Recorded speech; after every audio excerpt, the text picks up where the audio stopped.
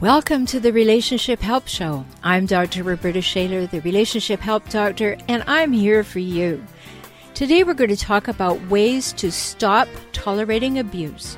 Abuse you may not even have recognized that is happening now or that happened earlier in your life. Maybe you'll hear something today that you really need to hear. It's my hope that you will. You're not alone. It's not your fault. You are not to blame. And I'll help you use that redirected energy to recover and to rediscover you, your values, your dreams, your desires, and then realize them in healthy ways and in healthy relationships at home and at work. I'm so glad you're here.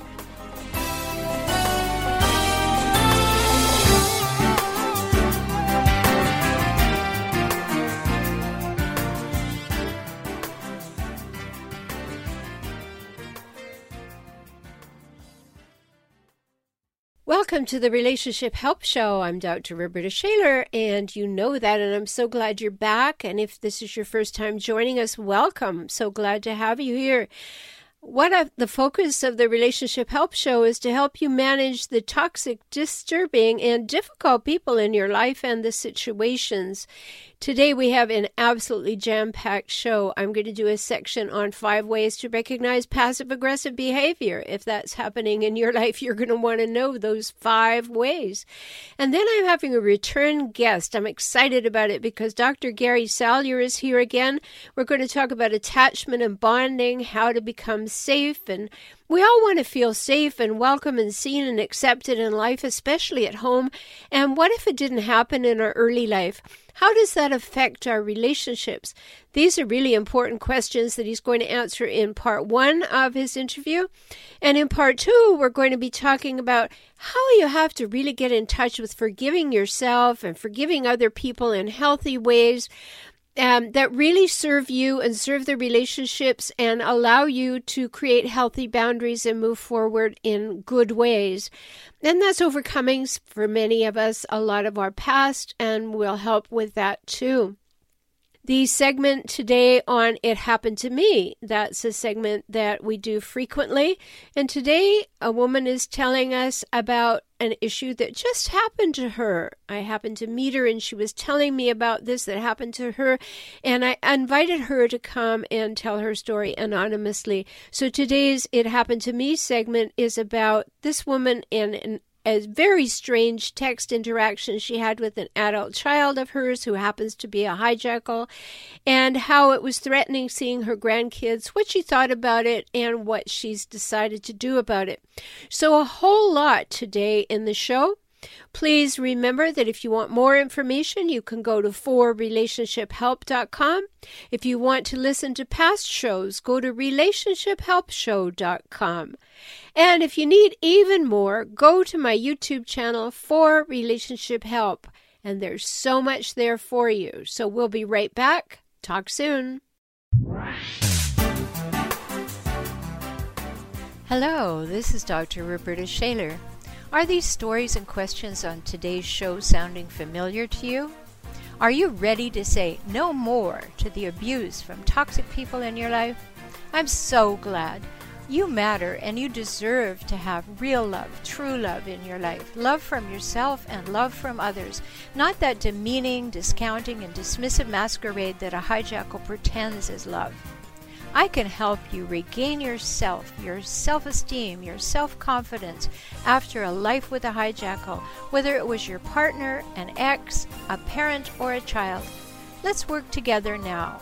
For individual sessions or small group coaching, visit forrelationshiphelp.com/join. Talk soon.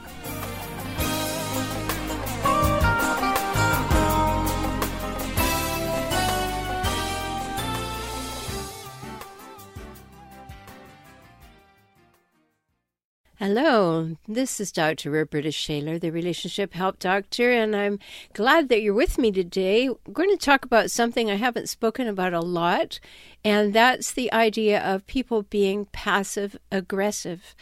And we throw that term around a lot. Sometimes we understand it, sometimes people don't.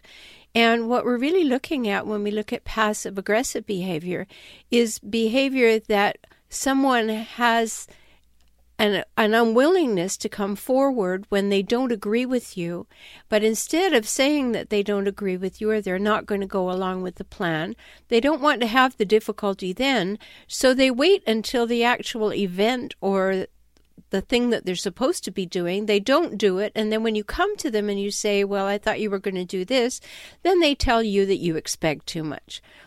I've written a lot about this. You can download my ebook, How to Stop Playing the Passive-Aggressive Game. The ebook is called Stop, That's Crazy Making, How to Stop Playing the Passive-Aggressive Game. So I wanted to share with you 5 things that might be happening in your relationship with anyone, your parent, your ex, your partner, your child, a coworker, a friend, that lets us know that someone has a passive-aggressive side and that it's showing. So if you're hearing these 5 things I'm going to talk about today, then there's a real reason why they drive you nuts. If you live or work with someone who uses them frequently, you'll now realize that it's the sneaky anger of passive-aggressive behavior that is pushing you over the edge. You could be going along thinking everything is fine and that everything is swimming, everything is good, everybody's happy. And then one sentence turned upside down and your ride on the emotional roller coaster begins again. It catches you by surprise and you often can't quite grasp what it is that's pushing your buttons. So what I have to say to you today should help. So I mentioned sneaky anger. Well, that's the way it escapes initially.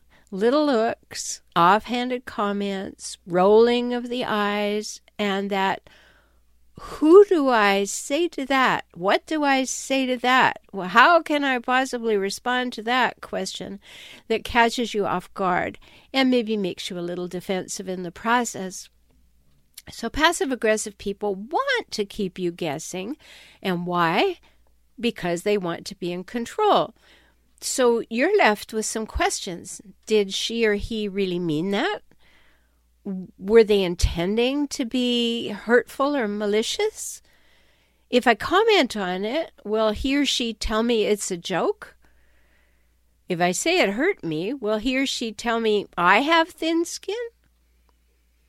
Or am I willing to take the risk of saying how I feel? Because I don't know what's going to happen here.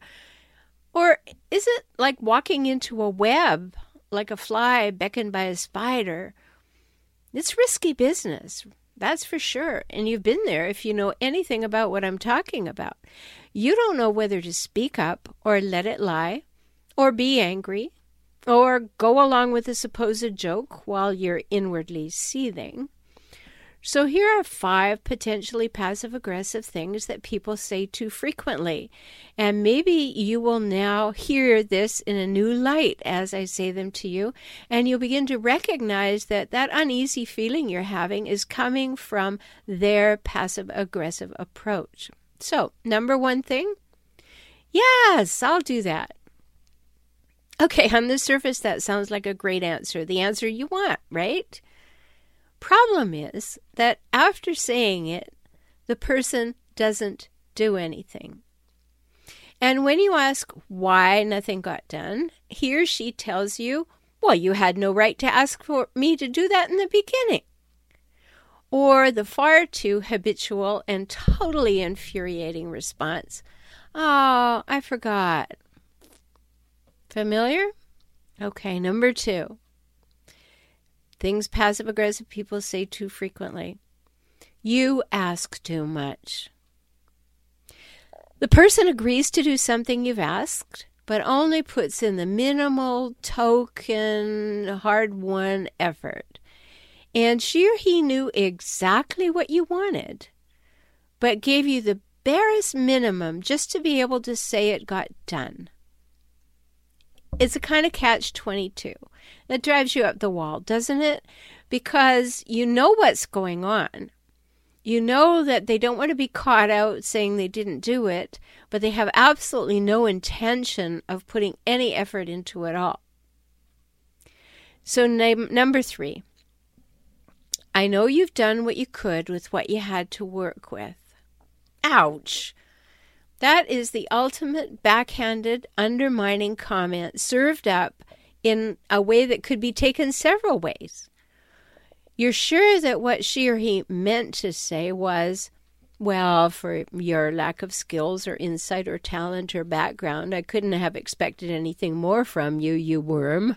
However, he or she kind of hedges the bet. So you're damned if you do and damned if you don't respond.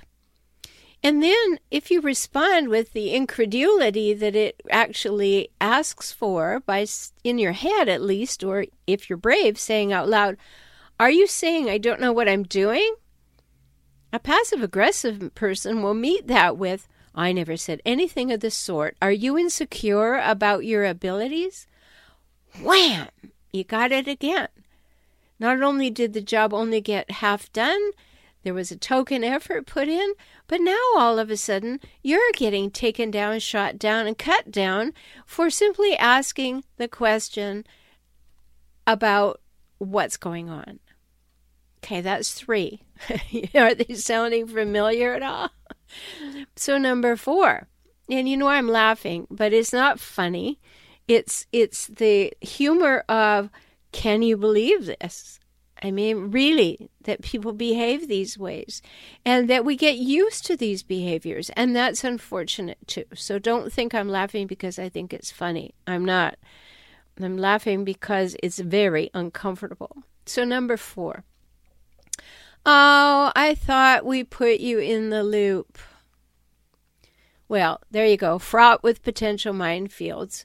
If you ask for further information, you demonstrate you're not, quote unquote, in the loop, and you affirm that you're not part of the inside group, or maybe even worse, that you've been purposefully left out. And passive-aggressive people, they just want to rip off your arm and hit you with the wet end, and while they're doing it, they're making it all your fault. And that may sound familiar to you too. And that's what's happening here. The best thing is to ignore the remark. It's a no-win situation, best left, really. I know that you'd like to say something, but it can't go anywhere good, so it's just as well to just observe the behavior, note it, and say nothing. And then the last one is the one that is just frosts you right off. A passive-aggressive person will frequently say, oh, I was just joking. And there you are. You don't know what to believe. You feel hurt, yet he has just dismissed the possibility that that's the message you were meant to get. And then if you take it as a joke, you're accepting the put down, and he or she gets away with it. That's the ultimate gotcha. And you know, I write a lot about the gotchas in my book, Escaping the Hijackal Trap, the truth about hijackals and why they're crazy making. And remember, you can go to Amazon and get that book, Escaping the Hijackal Trap, because if any of these things are sounding familiar, you've got a whole lot of things you need to know, and they're in that book. So this I was only joking line, this is usually what you hear after a sarcastic remark has been tossed your way. And again, this is that sneaky anger I spoke of. It's so often used by passive-aggressive people when they're in a group because they feel insulated by the group. They're betting that you won't display your possible insecurities or even your healthy anger by speaking up, so they blindside you with a remark. And if these are sounding all too familiar, know that you've been rightly picking up the underlying negative intent. It's common to want to give people the benefit of the doubt, though. Good ideas in most cases. However, if it's a pattern that you experience with that same person repeatedly, start thinking in terms of passive-aggressive behavior. Now you know what it actually is that's driving you nuts. Now you can take steps to change your part in the interactions with this person. Learn new strategies to respond in assertive, healthy ways and stop the crazy making. And again, remember that's the title of the book. If this is all sounding familiar and you're not ready to read Escaping the Hijackal Trap, read Stop That's Crazy Making, How to Quit Playing the Passive-Aggressive Game, because you do have to do something and you need to make a change. So I look forward to you making those changes because I love to hear from you. Let me know what you did and tell me how it worked for you. Visit my website at For Relationship Help or my YouTube channel by the same name. Talk soon. Life as a couple can be exciting and enriching. You both feel supported, known, heard, and appreciated. You know you're safe. Is that what you're experiencing? Does your partner have your back? Can you be vulnerable safely? Do you trust each other fully? Would you say you are emotionally intimate? If not, things can get much better. I'm Dr. Roberta Shaler, and I work with couples just like you all over the world by video conferencing. If you want a world-class relationship, learn how now. Visit forrelationshiphelp.com/join and schedule a time to work together. Let's talk soon. forrelationshiphelp.com/join.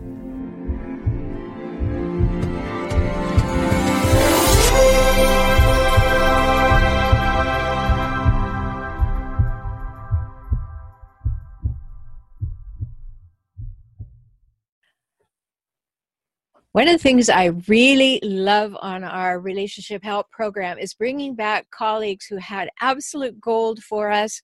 And of course, the conversation just couldn't all be included in one session.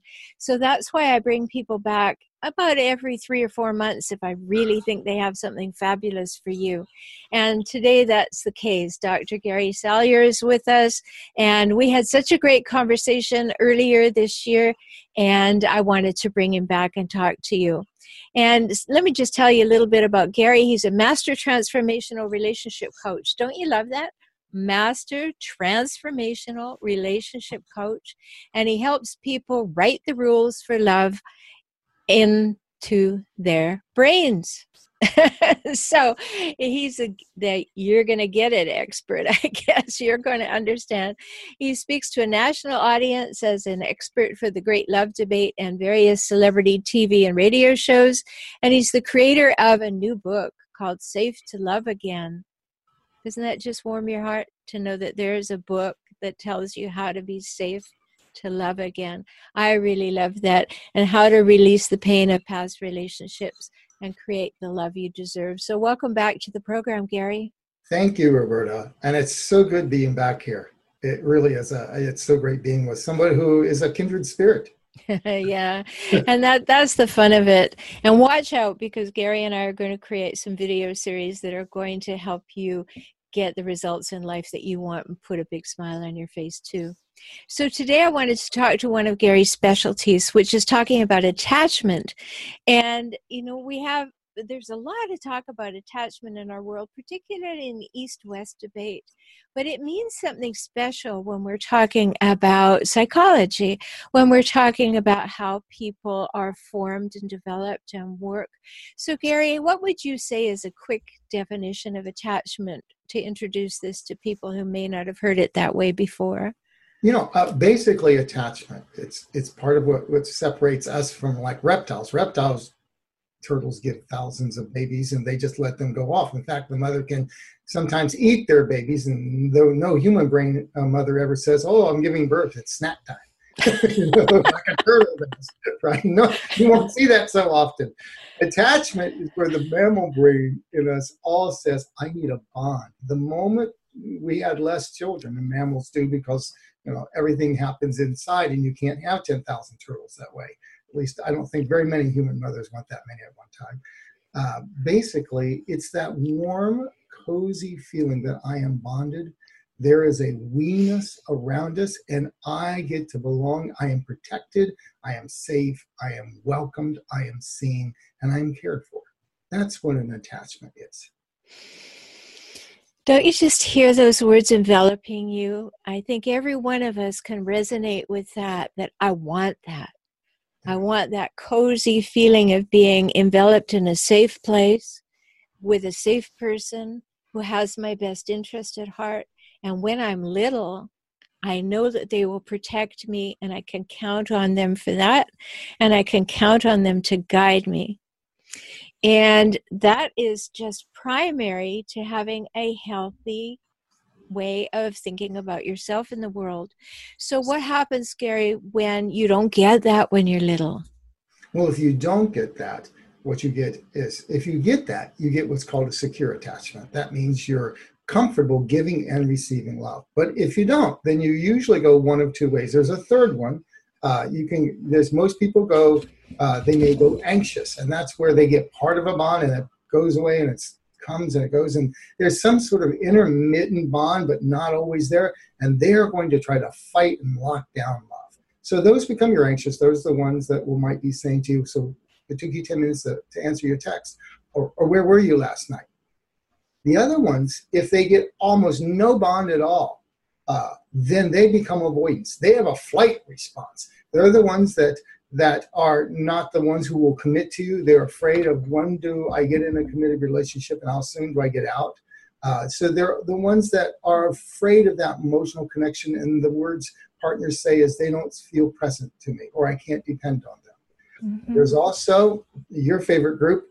There's the ones that disorganized. And these are the babies that got really hammered, and they don't know whether to seek a bond or not. I really like your definition of attachment. Love the idea. But what happens when we don't get it? What is likely to happen to us as a result as we grow older if we didn't get that wonderful secure attachment that you were talking about?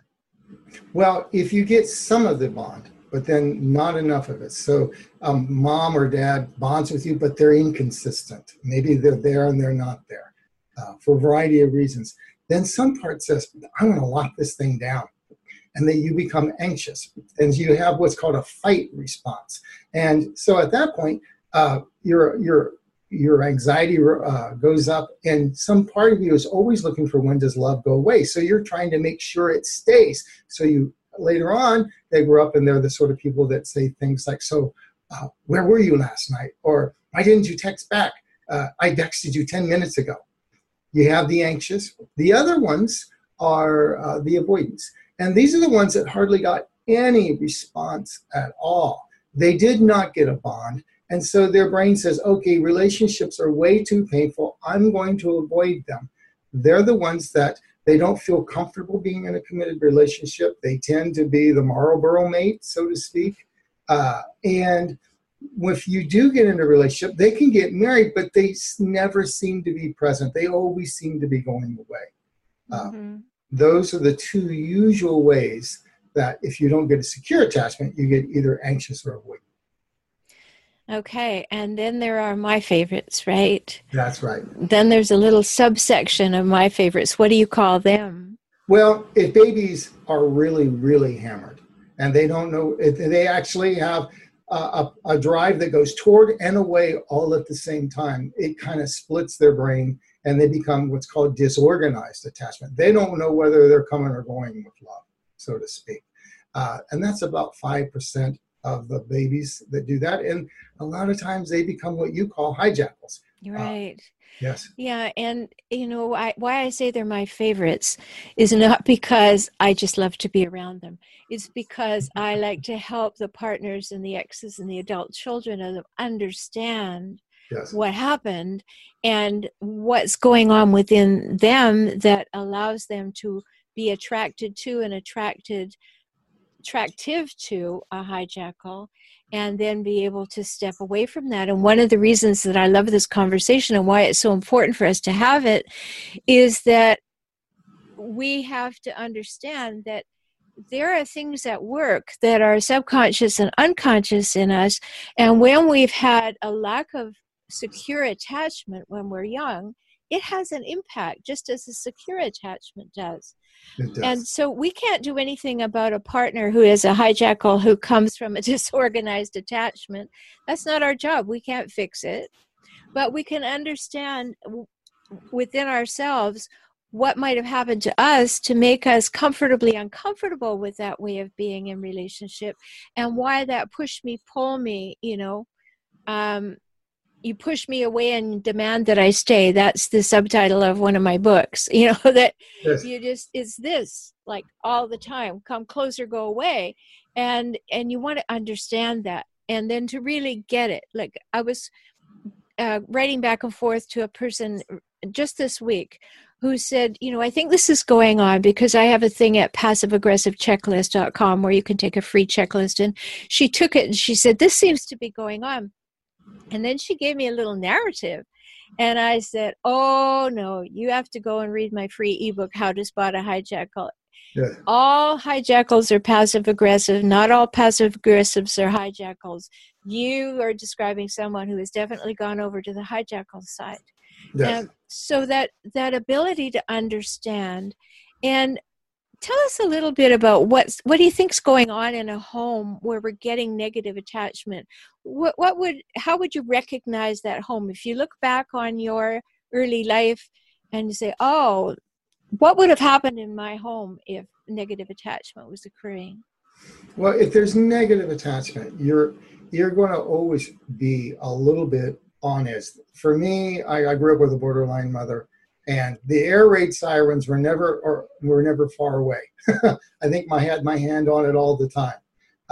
You're always wondering when it's going to go down, and it is. It's just a matter of when. You never feel like you're welcomed. That can be one of them. Yeah. Not welcomed with joy, which is one of the feelings we feel.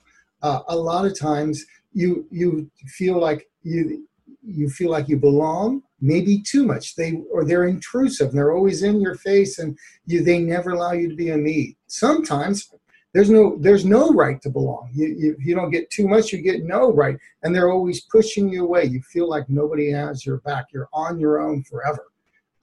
These are some of the things. And disempowered abuse. Disempowering abuse is a huge one. Whether it's they're always second guessing you and criticizing you or knocking you against walls, there's always some sort of disempowering abuse.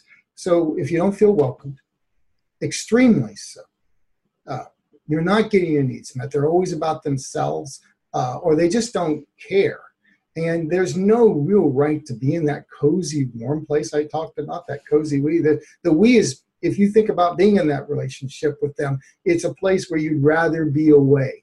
If you would rather be away, if you need distance for whatever reason, that's an abusive relationship. Oh, yeah. If you're hearing something right here in what Dr. Gary Salyer just said, if you go, oh, that was my house, make sure you go to his website, GarySalyer.com, GarySalyer.com, because this is really important stuff. If you didn't have secure bonding in your life, you're going to have some rough and fraying edges out there. You're going to have some pieces that are kind of like, am I okay? And you're going to have some pieces that are stay away, right? And you're not going to really understand where they came from. And that's my hope today, that you begin to see that you came by this honestly. You didn't ask for it, but it was put in your basket. and it's kind of like a virus that's in a computer program that's set to go off at particular times. And one of those particular times is when we try our very best. We think we're doing our very best to be in a great relationship, and there's something preventing it. And it may be coming from within us or from the person who has chosen us, or we have chosen them. And that's all about attachment. And I really want to get into it even further today. So GarySalyer.com, go there. When we think about those homes that you were describing, I'll give you a really prime example. My mother used to say to me at least once or twice a month, I never wanted children, Your father made me. Yeah. Now, if you had that in your background, as Gary said, he had a borderline mother. Well, I had a complete hijackal mother, and I won't put a clinical label on her because it would be too long. But if you had that, your mother or your father or whoever was primary to you, maybe you had a nasty grandma or grandpa or somebody. I had one of those too. They want to reject you because they have to win. They have to be the primary person. So they're primary. You therefore either have to be secondary or seen and not heard, or preferably emotionally go away, right? And that's a problem that you can't solve when you're little, right, Gary? No, you can't. You cannot, because the 4-year-old always says, I want to. There's a 4-year-old savior in all of us. Every 4-year-old on the planet is saying, I want to make it better. I want to take away the pain. I don't know any 4-year-olds that don't have that. Humans seem unable to be able to do that. But the problem is, if you can just imagine a little 4-year-old standing in front of you saying, it's my job to save you, it's rather above their pay grade. So much. Yeah. And then we carry that even later on. And one of the defining things in an abusive family is it takes away your ability to have what you want in life, to assert and create your own experience, to have your wins in life. It can, like, for instance, my junior year in high school, my mom got me 2 ties, and we opened things up on Christmas Eve.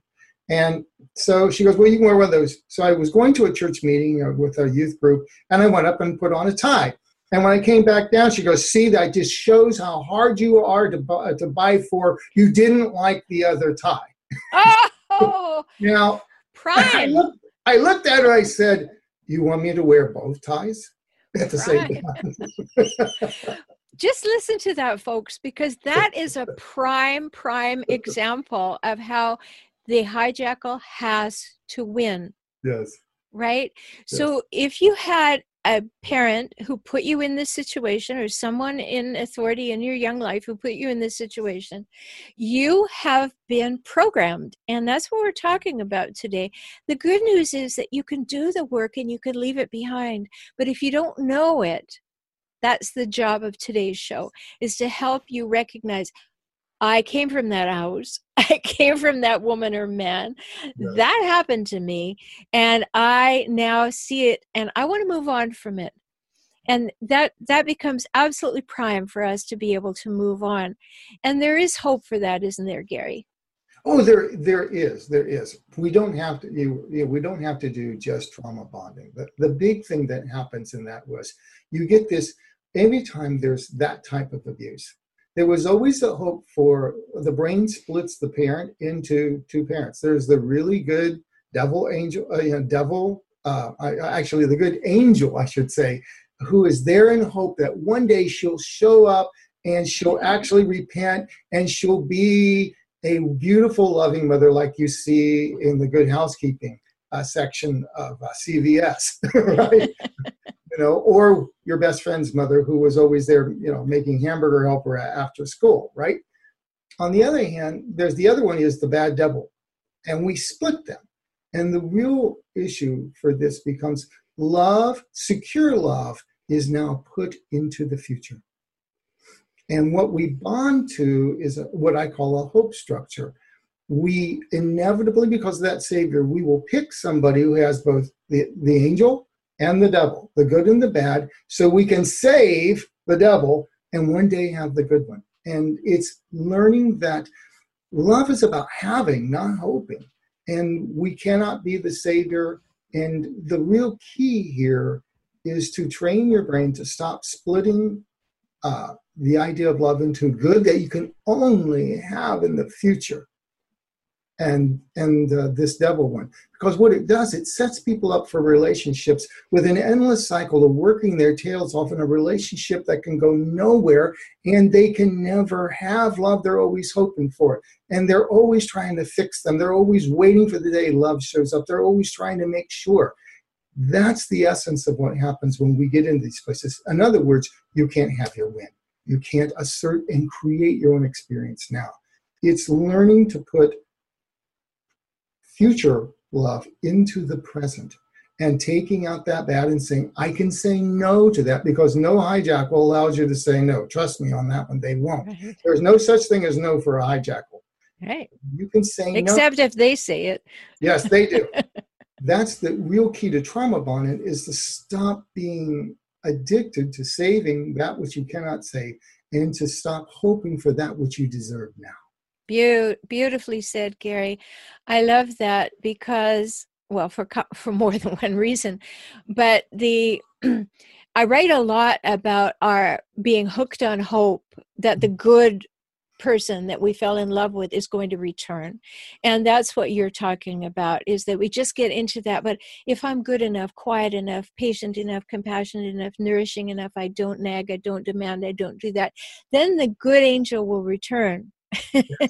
And so they're connected to our past that says, I can put myself into a pretzel and a doormat in some form that will cause the good angel to return as a steady partner.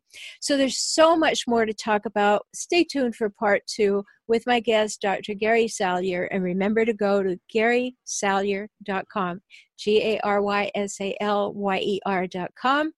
And for further information, go to forrelationshiphelp.com. Be right back.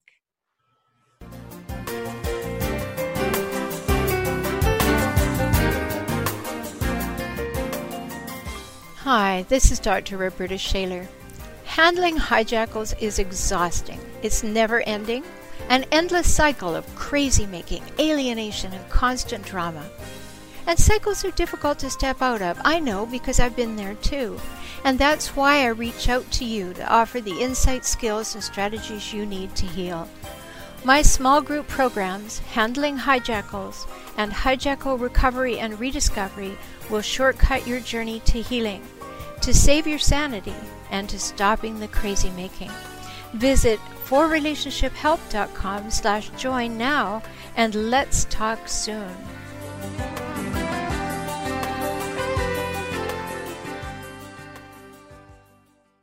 I'm here with my guest, Dr. Gary Salyer. This is part 2 of our great conversation on attachment, and he is an expert in this area.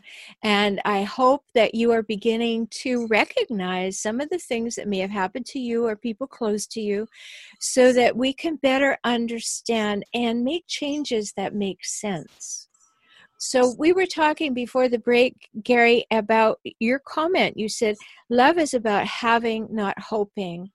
And I ended part 1 by saying that I write often about being hooked on hope. So how do we get to that place where there is enough balance to get healthy in this situation? Well, that's a good question. The first thing is you have to realize you have a right to actually have love. You know, the wedding vows, you'll never see the wedding vows say, to hope to hold. It says to have and to hold. That's what it is. And if you're always hoping, it really does, what it means is giving yourself, when we have had a hijackal or we've had an abusive relationship, there's always that part that puts it off as a layaway plan. And I think what happens early, the brain does something really wise and a little bit tragic at the same time. It creates a layaway plan called hope, because the only way it can protect the right to love is to put it in that layaway plan. Now, layaway plans are meant to one day have Christmas. And the problem with abusive relationships is kind of like that line in The Lion, the Witch, and the Wardrobe, where it was never winter, and it was never Christmas and always winter. There comes a time when it's okay. At least the layaway plans I remember as a kid, there was a time you actually collected on that. Yeah, when the debt was paid and you could actually go get it. That's right. Yeah. And that's an interesting phrase, because a lot of times we are trying to pay off their debts. Dear mom, dear dad, I'll make it right for you. I'll pay that debt for you. And the real key is to realize that their pain was never your business. It was never your business. You have to, I actually lead some of my people through an exercise where they stand before the imaginary parents and they say, this is the pain you gave me, but this pain was never my business. This is your business. Please look kindly upon me when I can have my love now. You have to give that pain back because it's not yours. It's above your pay grade.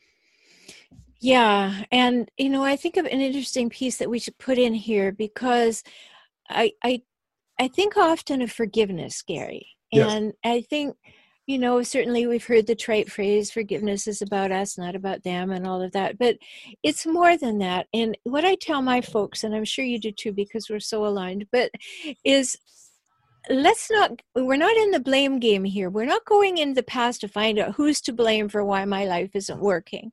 We're here to go and say, oh, there were these facts, and they created these possibilities, and from these possibilities I now get to choose how I'd like to move forward. Yes. And I'm not going to go back and build a condo and live in the past, hopefully. I don't want people to tell their story over and over and be rewounded every time at the cellular level. Let's just talk about the way it was, validate the feelings and the facts, decide what we'd like to move forward toward, and do it from the frame of, maybe I got this wrong message and I choose this new one. What do you think of that? I like that one. I like that because we did get a wrong message, and I look at forgiveness as almost like a court case in our brain, right? Me too. And I talk about it. I have a thing that I call dropping the charges, and it's really interesting. It came from a long time ago when I actually was dealing with this in my own therapy, and I said to the therapist, some of the stuff I felt about my mother. She goes, "You need to have to forgive her, right?" And I said, "You mean I have to let her off the hook?"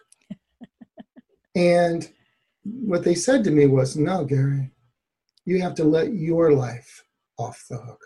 Right. Because when you're not forgiving and you're running what I call a grievance, it's like you have an imaginary court case. And what the little one says is, "You want to hurt me? You want to abuse me? Well, I'll show you abuse. I will continue picking wrong people, and I will continue to get love in the same poor ways as you gave me. And I'm going to amass so much evidence from the rest of my life that I will prove you wrong. And when I prove you wrong, you'll be sorry. And when you're sorry, you'll love me." Of course, the latter part never happens, but we spend the rest of our life amassing evidence to prove our parents wrong 20, 30, 40 years ago. So if you don't drop the charges, what you have to realize is winning this court case is like these corporate cases where they settle because you can't win with the ensuing legal costs. It's not worth the rest of your life to not forgive them, is what it really comes down to. Well, I so agree with you, and I don't take that lightly in any form. No. I have done a lot. For those people who don't know, I used to be a minister, so I have worked in this area for a long time. And forgiveness is not something that is mouth-worthy, like, okay, I forgive you. Mm-hmm. It is something that can't sit above your nose. It has to get down to your toes. It has to be complete. It does. And it has to, and I like what you say about dropping the charges. In the new book that I'm writing, Stop Tolerating Abuse, I talk about the inner courtroom and how that inner courtroom is always running, and how you have to modify it. You have to change the way the inner courtroom runs.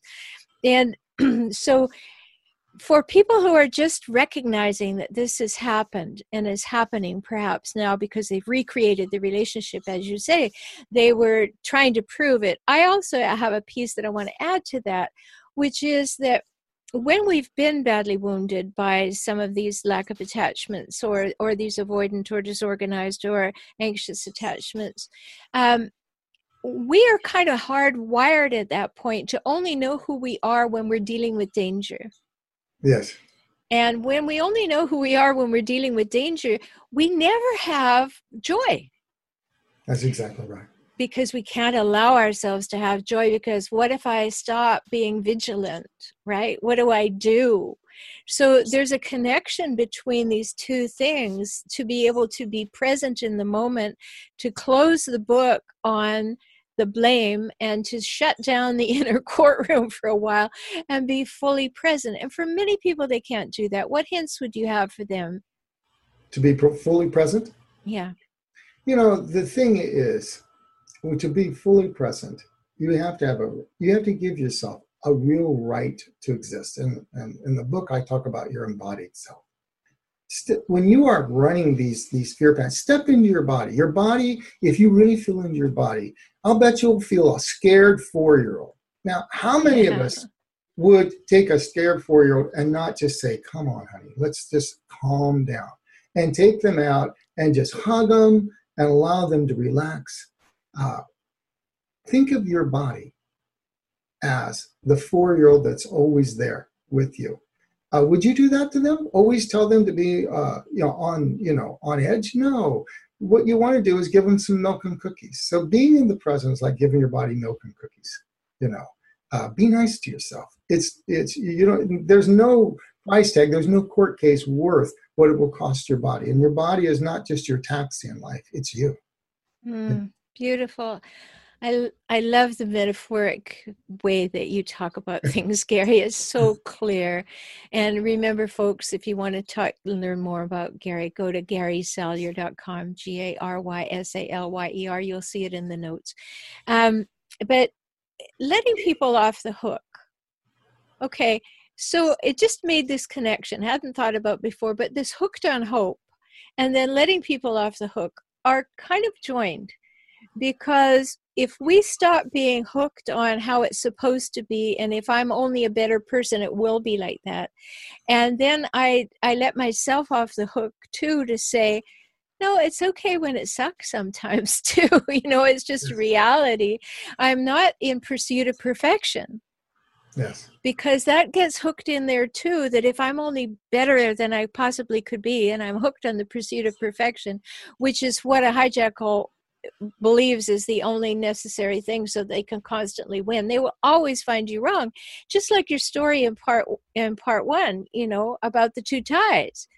Like, it's like the parent who looks at your grades and you got all A's and 1 B plus, and it says, what happened? What happened to the B plus? You can never actually externalize that in your own life until you look at that and say, that was unkind. That was uncalled for. That had nothing to do with who I am. It has everything to do who the speaker is. And unhook that to allow ourselves to be in the present and get here and say, what do I think? What do I feel? And what direction am I wanting to go? Yeah. For my own mother, I think the turning point in my life was, was like, why did you always abandon me? My mother didn't name me for 3 weeks after I was born. I was so disappointed. And the state troopers had to say, you'll name me or we'll put you in jail. Now, so there was always a lot of abandonment. My grandmother filled in for her. Thank God that, I think she saved my attachment. She really did. Yeah, I had a godmother who did the same thing. Yeah. At one point, I realized my mother was mentally ill. Mm-hmm.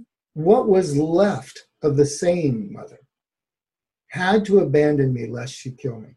And I realized that what was left of the real mother and my mother took the best deal possible and abandoned me lest her mentally ill side destroy me.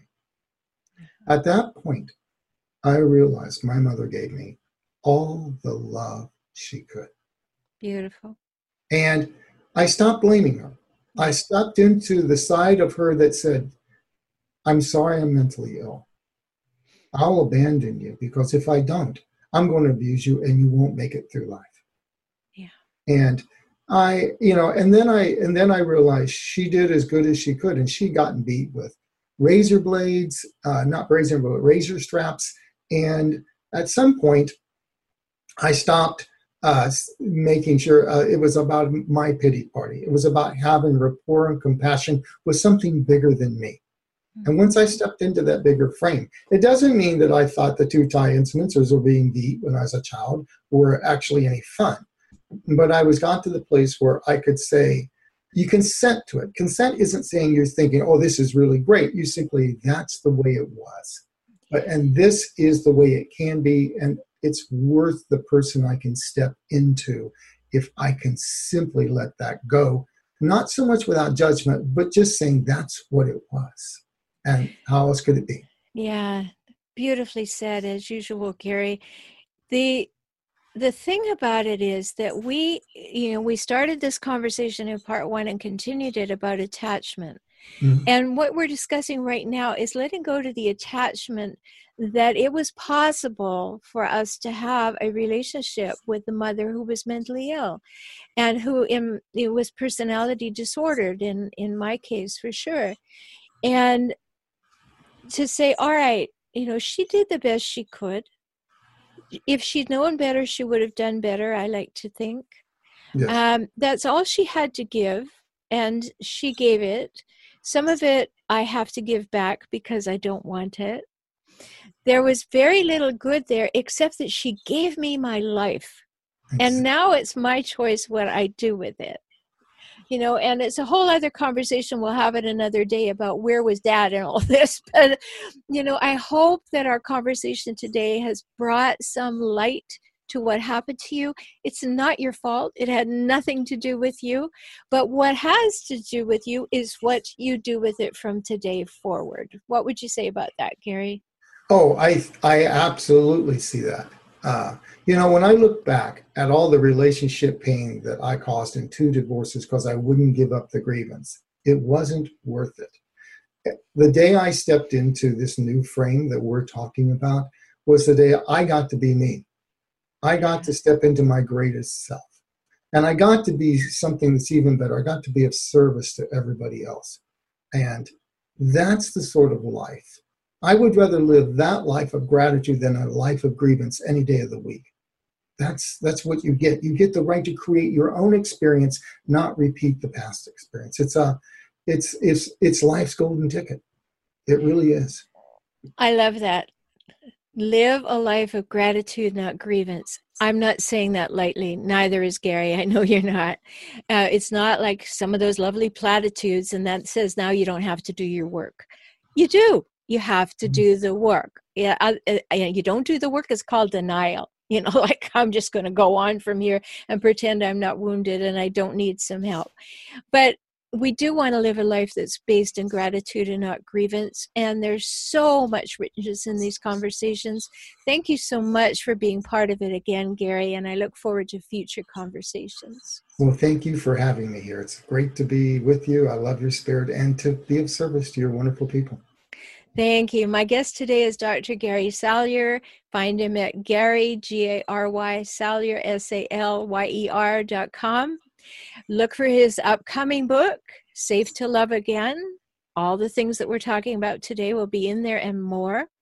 Watch also for the video series we're going to create because this is a topic that you really need to understand. So until we talk again, go to forrelationshiphelp.com. Sign up for weekly tips for relationships and stay tuned because we always have people who are going to help you have the best life possible. Talk soon.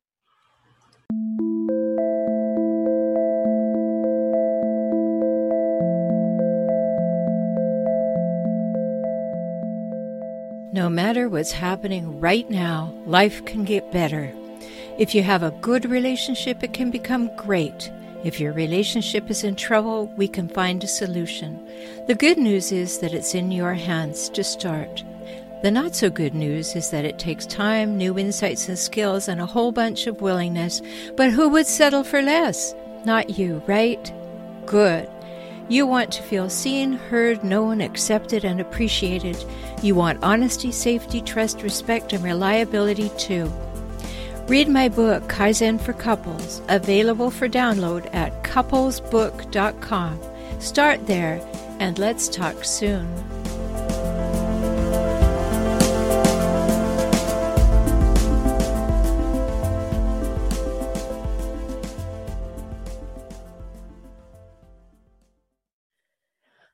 Welcome to the segment that I call It Happened to Me. And why we have this segment is because for many people, they believe that they're quite alone, that what is happening in the world of difficult, disturbing, and toxic people is only happening to them. And it's just so not true. So I want to have this segment for you every couple of weeks where you hear from someone who tells the story that actually happened to them, and we discuss it a little bit. And most of my guests in this situation are anonymous, as with today's guest. whether that relationship is with a parent, whether it's your ex, your partner, your child, your teenager, your alienated grown child and grandchildren, whatever it is, it can be happening to you. And if the person we're discussing is a hijackal, I want to tell you that most likely nothing that's going on is your fault. But what you do with the information and how you respond to it is entirely in your control. And that's what we do on this program, is help you understand, recognize what's going on, learn what is okay with you, what's not okay, how to express that, what to do next, and your next best steps. So I want to welcome my guest to the program. Hi. Hi. Thanks for having me. Oh, I'm so glad that you would come and tell your story, because I know it's a story that's not an old story. It's a fairly recent story, and it has to do with extended family. So how about telling us your story? Well, you're right. It is very new, and it just happened yesterday. And it was very upsetting because I thought that everything with my older son was going so well. For once, he was finally understanding and listening to me, and I had so much hope that it was always going to stay this way. And then suddenly, I drove for a long, long way to attend my grandson's birthday, and he absolutely loves sparklers. And I brought him some sparklers, and while I was there and my stepmother were there, we were watching the children play with the sparklers, and everything was going very, very well. And in the meantime, my older son had been a part of it. I mean, he never said anything negative about the sparklers. And he left for quite a long time just to go get the children dinner. I think it was like an hour and a half. And finally, I left the house because my friend was waiting for me. And I get this really nasty text from him on the way to my friend's house that says, "I already told you not to bring fire for my children to play with." And I was so stunned. I guess. Because A, you didn't bring fire, and B, it was a gift that it seems they knew was coming. Right. Yes. And we'd already done it at Christmas time, and everybody was all excited about it, and the kids had a fabulous time. And because I can get them so easily with where I live, I thought it was okay. I didn't know I didn't have permission to do that. Yes, and so now we're talking about something that listeners can recognize, which is the ability of a person who is difficult or toxic, or the people I call hijackals, to turn on a dime. 1 minute, it's the best thing that you ever could have brought the children. The next minute, what were you thinking? Mm-hmm. It makes no sense, does it? It just leaves you with your head spinning. I had no idea what he was even talking about. And apparently, while he was there, the kids threw some of the sparklers in the trees, which had absolutely nothing to do with me. And when he said this to me, I said, well, everything was good when I was there because I was supervising them. So what happened when you were there? Weren't you watching what they were doing? Because they shouldn't have fire of any kind if they don't have some kind of adult supervision. And I was long gone. So I was really confused. And then he responded by saying he didn't need me in his life. And, the big F you at the same time. And I said, geez, I'm sure that you didn't tell my stepmother the same thing in the same kind of language. And he just decided that I was to no longer be a part of his life. And you know what you're really giving voice to, and I hope everybody's taking note of this, because actually this happens to some degree with all toxic people, with all hijackals. And what you were just saying, and the second part that is important to note, is that it went to completely mismanaged, out of proportion responses. Like 1 minute we're talking about sparklers and fun and fire, and the next minute, because there was just a question and a dialogue, the hijackal couldn't stand that for a moment. So they go to the out of proportion emotion, which is now I never want to see you again forever and ever. Mm-hmm. Right? Yeah. And that's really hard to understand. But what's going on in a hijackal is that if I can't have it my way, I feel so threatened and I feel like I have no control, that I have to get rid of you so that I feel like I have control back in my life. And the problem with that, of course, is that after a while, you are their supply. They hope that they can control you and you're part of their supply chain.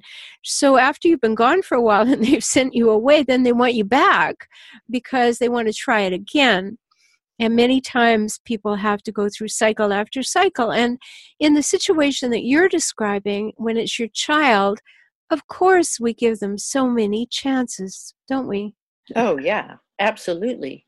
But I want to tell you what I think which was most confusing is that he accused me of being irresponsible and said that I acted like a 6-year-old. And I don't even know how that came about because I wasn't even there when all of this went on. So suddenly I'm the one who's irresponsible because I brought the sparklers, but it was him who wasn't watching the kids. Here we go. Number 3, things about hijackals. Hijackals will always tell you who they are because they will tell you who you are. And what they're saying is, I can't bear the idea of this being me, so I'm going to say it's you.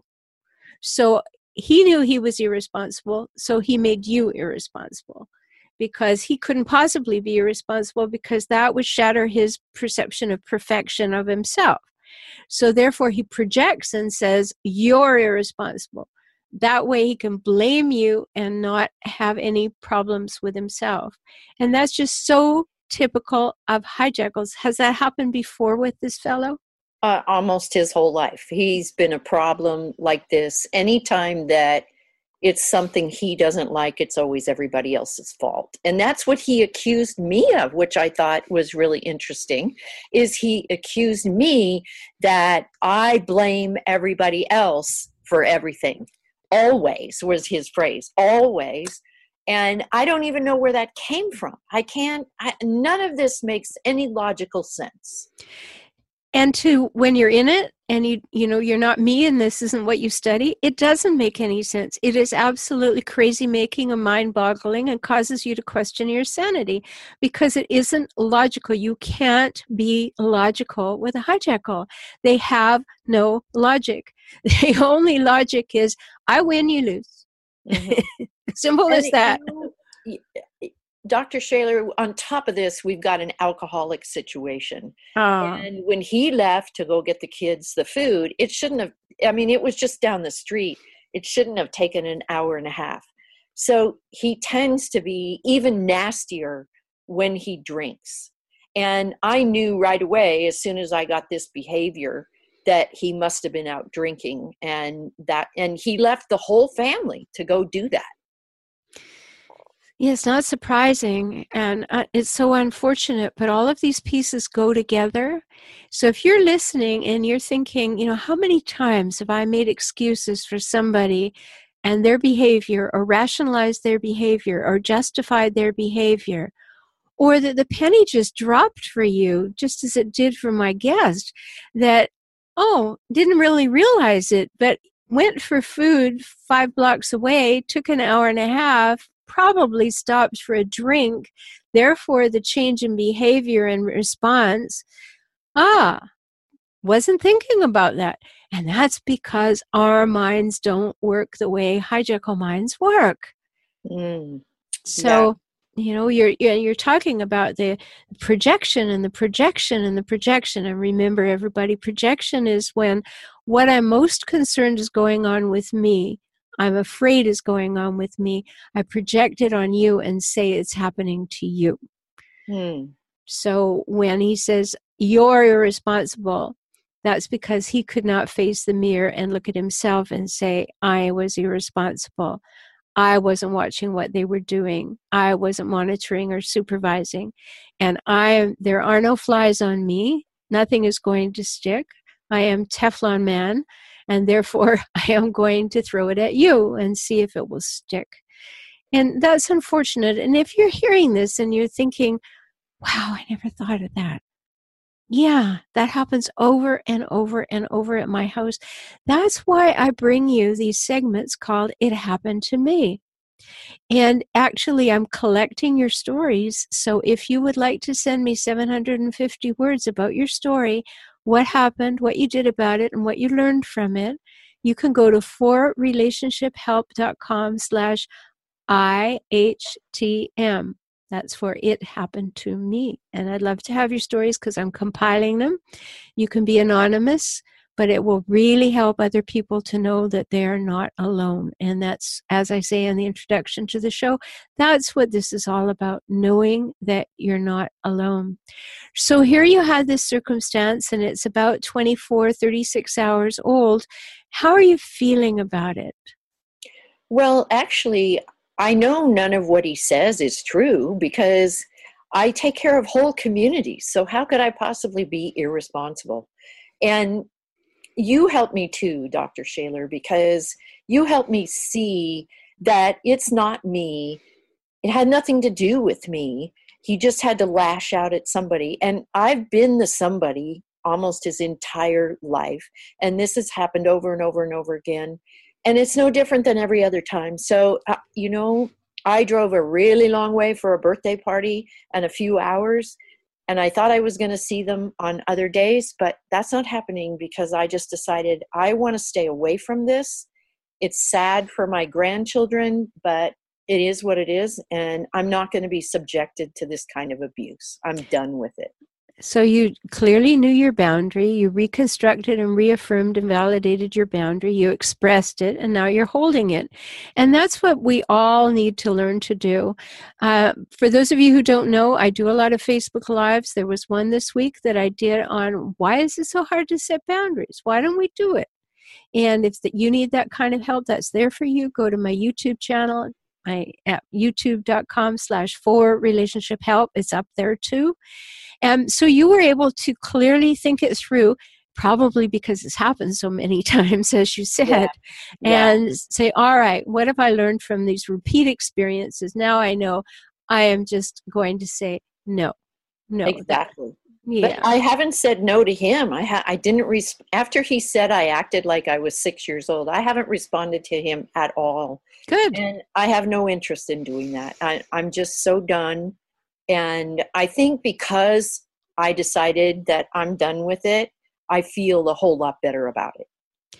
And that's a huge decision to make, isn't it? Yeah, it really is. It's painful because it's probably going to alienate me from my grandchildren.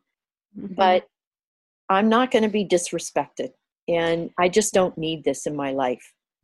Well, I think it's a good thing to think through, and you've thought it through carefully. And your grandchildren need to know that it's not about them. And, in our previous conversation prior to coming on air, I suggested to you that you send them little parcels and notes and things so they know it's not about them. Because little people in their brain development, they think that everything is centered in them, that they caused everything until they're 7 or 8 years old. And it's very important when strife is in a family to let the children know that it's not their fault. They're not causing it. It has nothing to do with it. So you can maintain that relationship. And unfortunately, I have to say it, who knows if your mail will get to the children. Yeah, absolutely. But you do it because you want to, and it's who you are. So thank you so much for sharing your story today. You're welcome. And I hope it helps other people too, because this is just, one thing I really learned is not to be a victim where this is concerned, because it just doesn't have anything to do with me and anybody I'm sure that you're talking to. It's not about them either. So that's the way to look at it. Well, that's right. And certainly we have to look at the way we're enabling it or putting up with it or allowing it to continue. But we are not who they say we are. And that's the important thing for us to understand. And when they tell us everything's our fault, we have to know that that also is not true. And what they're saying is something we shouldn't believe. Right. Right. So thanks again. And you've been listening to the Relationship Help Show, and this segment is called It Happened to Me. And if you have a story you'd like me to read on air, or you'd like to come on air and tell your story, you can send in your story to forrelationshiphelp.com/IHTM, standing for It Happened to Me. Talk soon.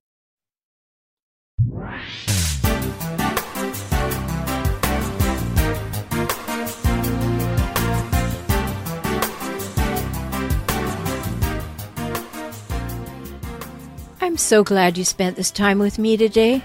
I hope you heard something that touched your heart. You can have the life and relationships that you most want, and that begins within you now, today. I'm always here for you. Life can get better, and you heard that from me, the Relationship Help Doctor, Roberta Shaler. I work with clients throughout the world through video conferencing. We can talk.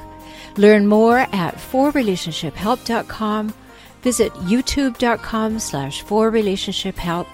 And if you want to listen to the show's archives, visit relationshiphelpshow.com. Join me for next week's show. I'll see you then. Talk soon.